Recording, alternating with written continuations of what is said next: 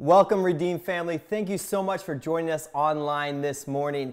Hey, I just want to acknowledge one thing. We have been doing a 24/7 prayer week where we've been praying for the body. So you have been prayed over this week. And I'm so proud of this body. We had 168 slots to fill because we were going from midnight to midnight every night for a week. And we had them almost all filled. And I was so encouraged with the words and the visions and the excitement that came around our church. So just know that you have been prayed for. And I want to start off talking about, like I usually talk about, podcasts. Now, if you've watched any of my sermons, you know I have a little bit of a podcast obsession. I think at one time I was subscribed to over 50 podcasts. And so, I have like, I don't even know what, 64 gig iPhone. And I think I filled the whole thing up basically with audio files from all my podcasts.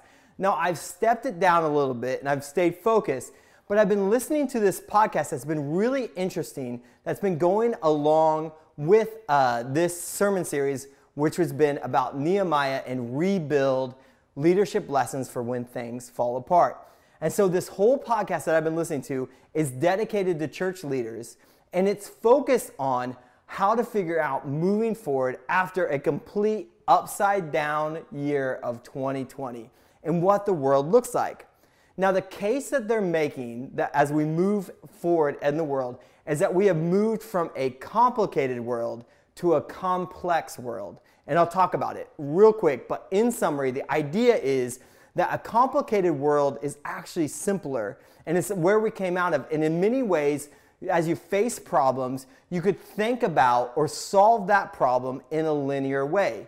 As a church, you could create programs that would help people in a linear way in a complicated world. You were presented with a challenge, and through strategic thinking, you could basically figure out a way to move forward.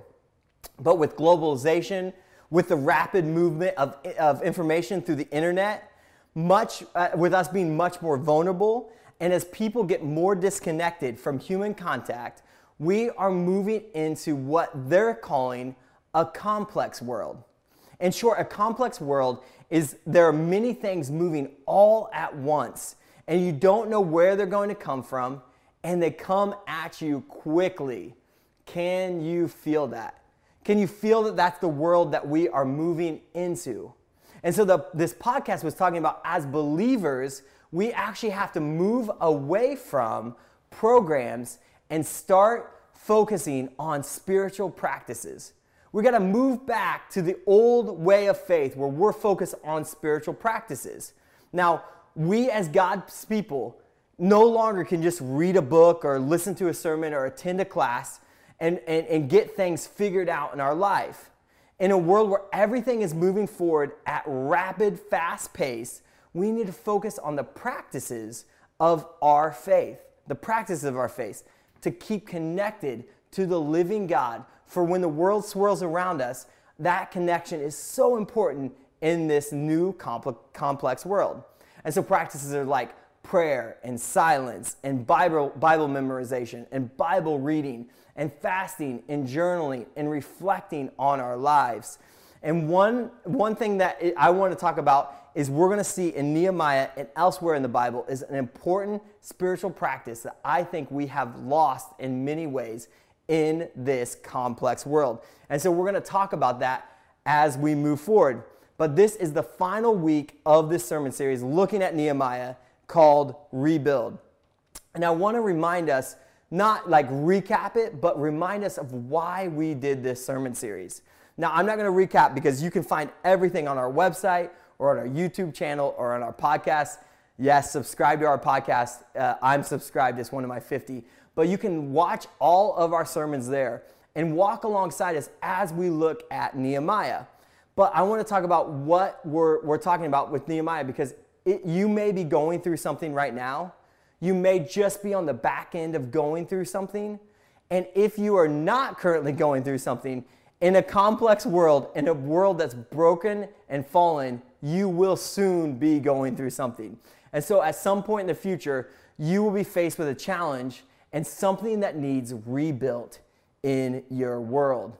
And as we move into this complex world, more things that are precious to God will need to be rebuilt. And who's going to do that? You and me. And we are going to do this together.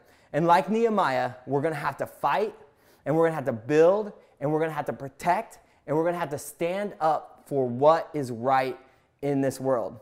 It will take leadership. It will take determination. It will take the Lord's favor. It will take us being willing to lament and to pray and to fast and to get to work to not just build a wall, but we're actually going to build the kingdom together. Amen? And today we're going to talk about what happens after the Israelites succeed in building the wall, and an important practice that we must put into that I don't think is really part of our culture. And as we unpack this practice is going to be significant to us as individuals, to your families, to us as a church, and ultimately we'll see it's going to be for generations after us, which is amazing. So now, as we talk about facing difficult situations, I want to begin this sermon really talking about one of the toughest times in my life. And I want to talk about when I experienced a panic attack. You know, I'm naturally, some people call me like the energetic bunny, or like a dog that's just running around like a crazy man. But I really do have an anxious personality. If you've ever hung out with me, you know that. I'm always moving and grooving. I can't sit still.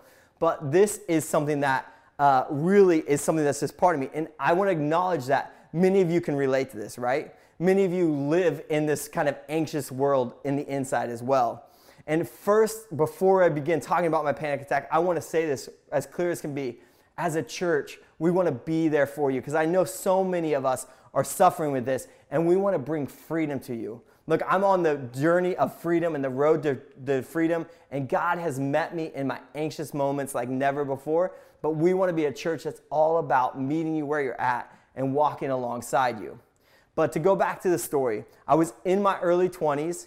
Meg and I had just been married only a few years, and work was really stressful. My old job, I was traveling at least 2 or 3 times a month on the road, had a ton of stuff coming at me. I was kind of, it's my wiring and my upbringing that I'm just kind of an anxious person. And I'm also wired where I'm an Enneagram 1. So I don't like to do anything wrong. And my trigger, as crazy as this sounds, my trigger was I couldn't find this one document for taxes, and taxes were due that week. And it was just this crazy moment where I just got overwhelmed and felt overwhelmed and couldn't even figure out what was up and what was down.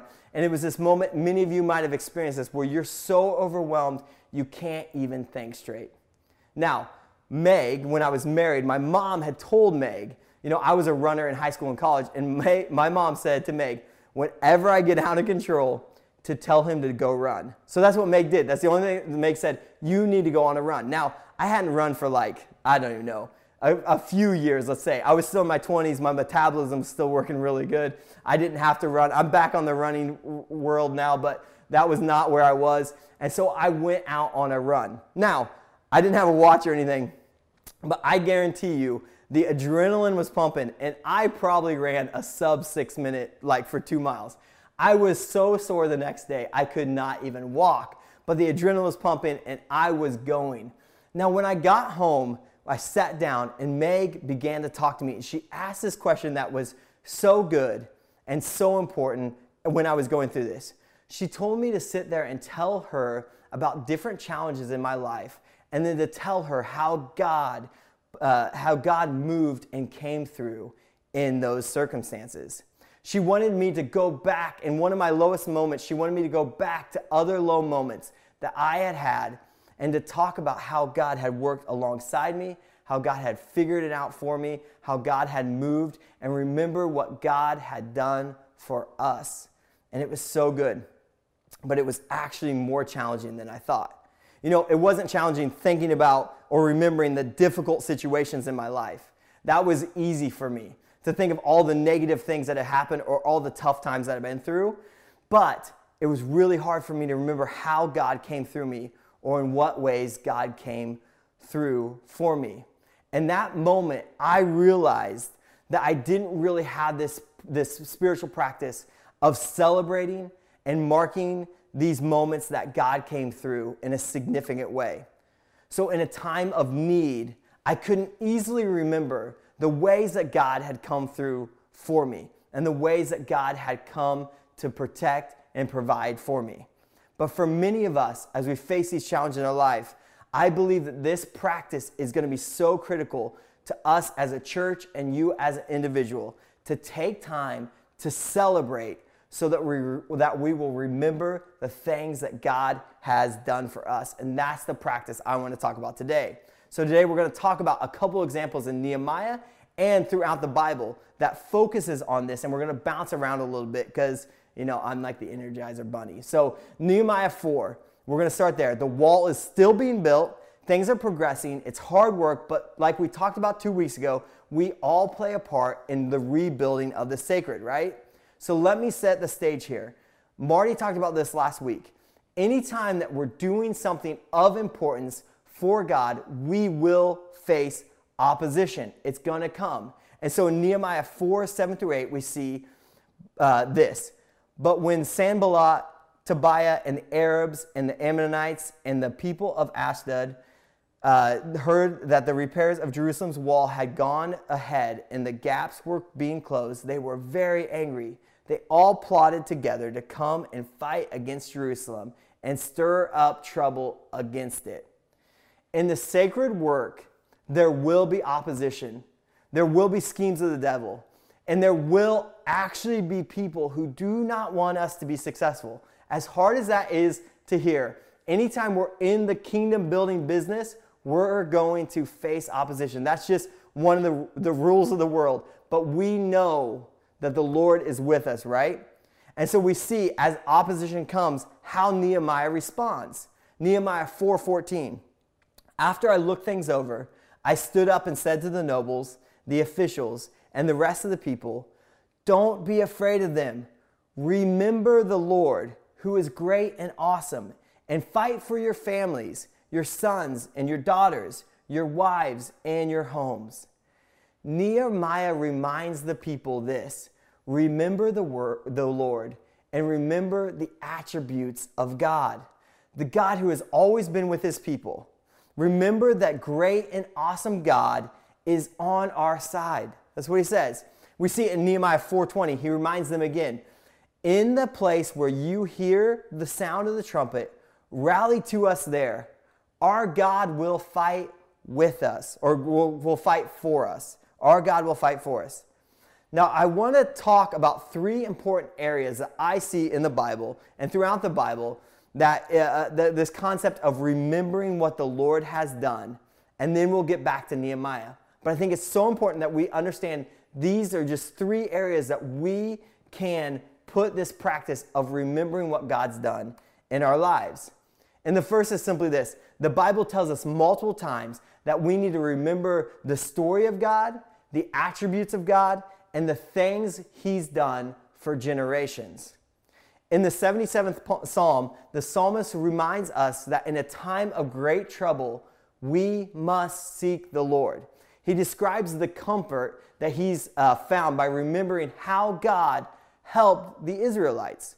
So in this psalm, he expresses his anguish and pleading for God in verse 1 through 3.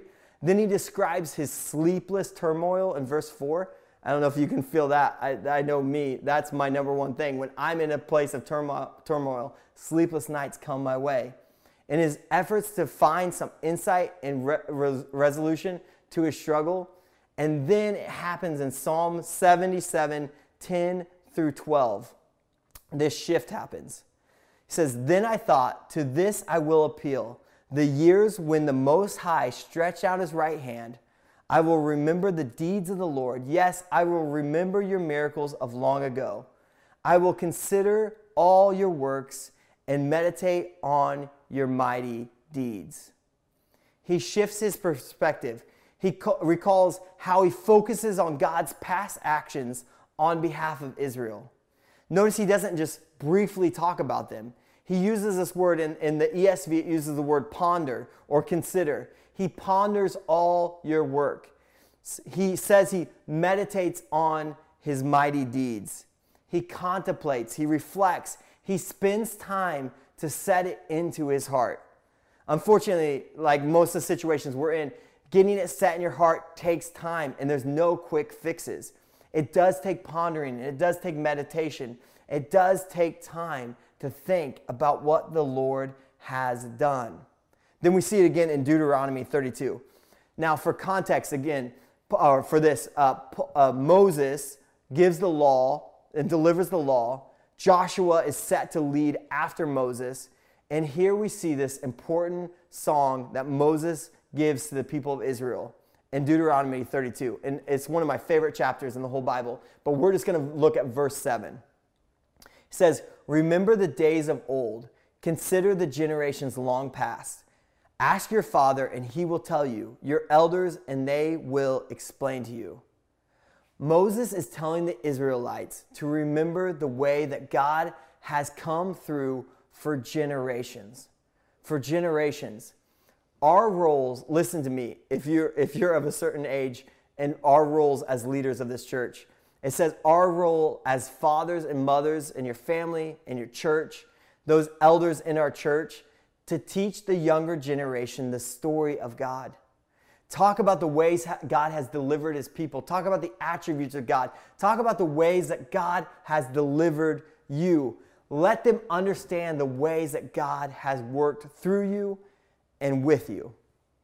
And then for those that are upcoming, for the younger people in our church, we need to create a culture where they are searching and asking and listening. We have to create that culture where the generations are coming together to remember the things that God has done. Now we see in verse, the second part here, for point number 2, we see that it's important to remember and be thankful for the people that God has put into our lives. To remember the people that God has put into our lives.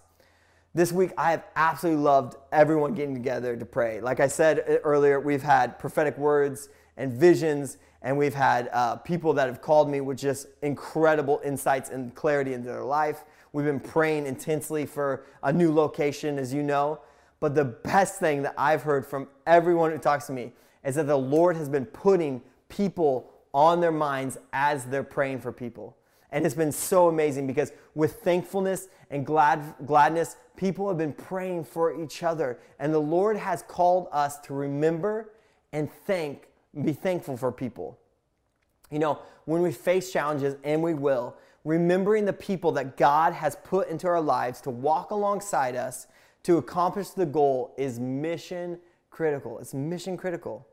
So I'm going to look at a couple places with Paul, but an interesting insight is that somewhere in the early portions of each of his letters, Paul begins with either thanksgiving or with praise to God for the people that they put in their life. I believe it's everywhere except for Galatians. And so let's look at Colossians 1, 3 through 4. He says, "We always thank God, the Father of our Lord Jesus Christ, when we pray for you, because we have heard of your faith in Christ Jesus and of the love you have for all of God's people." And then we see it again in 2 Timothy 1, 3. "I thank God, whom I serve as my ancestors did, with a clear conscience as night and day. I constantly remember you in my prayers." Paul worked and loved Timothy, and this is the desire of his heart, is to always remember and to thank God. And so my challenge for you is it's important to remember that the people of God that God has put in your life to help you and to continue this mission, is that it's so important that we express that love to one another. As we face opposition, as we do kingdom work, we've said it over and over again in this church, we must do it in community, side by side. That's the way we're meant to operate. And so I want to challenge you this week. I want to challenge you this week to pray and think of 3 people that with thanksgiving and gladness and praise, to thank God for them, and to write them an encouraging note, to actually reach out to them and let them know what an important role they have played, and to tell them that you just thank God for them. And then point number 3, and this is where we're going to camp for a little bit. And this might be the one that you are the worst at, or that we are the worst at, and it's definitely the one that I'm the worst at. So I'm going to just go in there, and we'll jump back into Nehemiah for this. Point number 3, we need to celebrate in the moment what God did for us and begin the process of remembering. Again, remember and celebrate the moment that God did for us, the moment when God does something for us, and begin the process of remembering. So let's go back to Nehemiah 12. The wall is finished. It's rebuilt. So Nehemiah calls the Levites and the priests together, and what does he do? Nehemiah 12:27. And at the dedication of the wall of Jerusalem, they sought the Levites in all their places to bring them to Jerusalem to celebrate the dedication with gladness, with thanksgiving, and with singing, with cymbals and harps. After months of struggling, building, facing opposition, doubting, believing that God was going to do a miraculous thing, he takes time to dedicate, to set it into their hearts. To set it into their hearts. To celebrate is the beginning of the process of remembering. So often, I think we want to challenge us to really walk into this, into our faith. And so often, we focus on the negative situations, like me back in the day when I had my panic attack.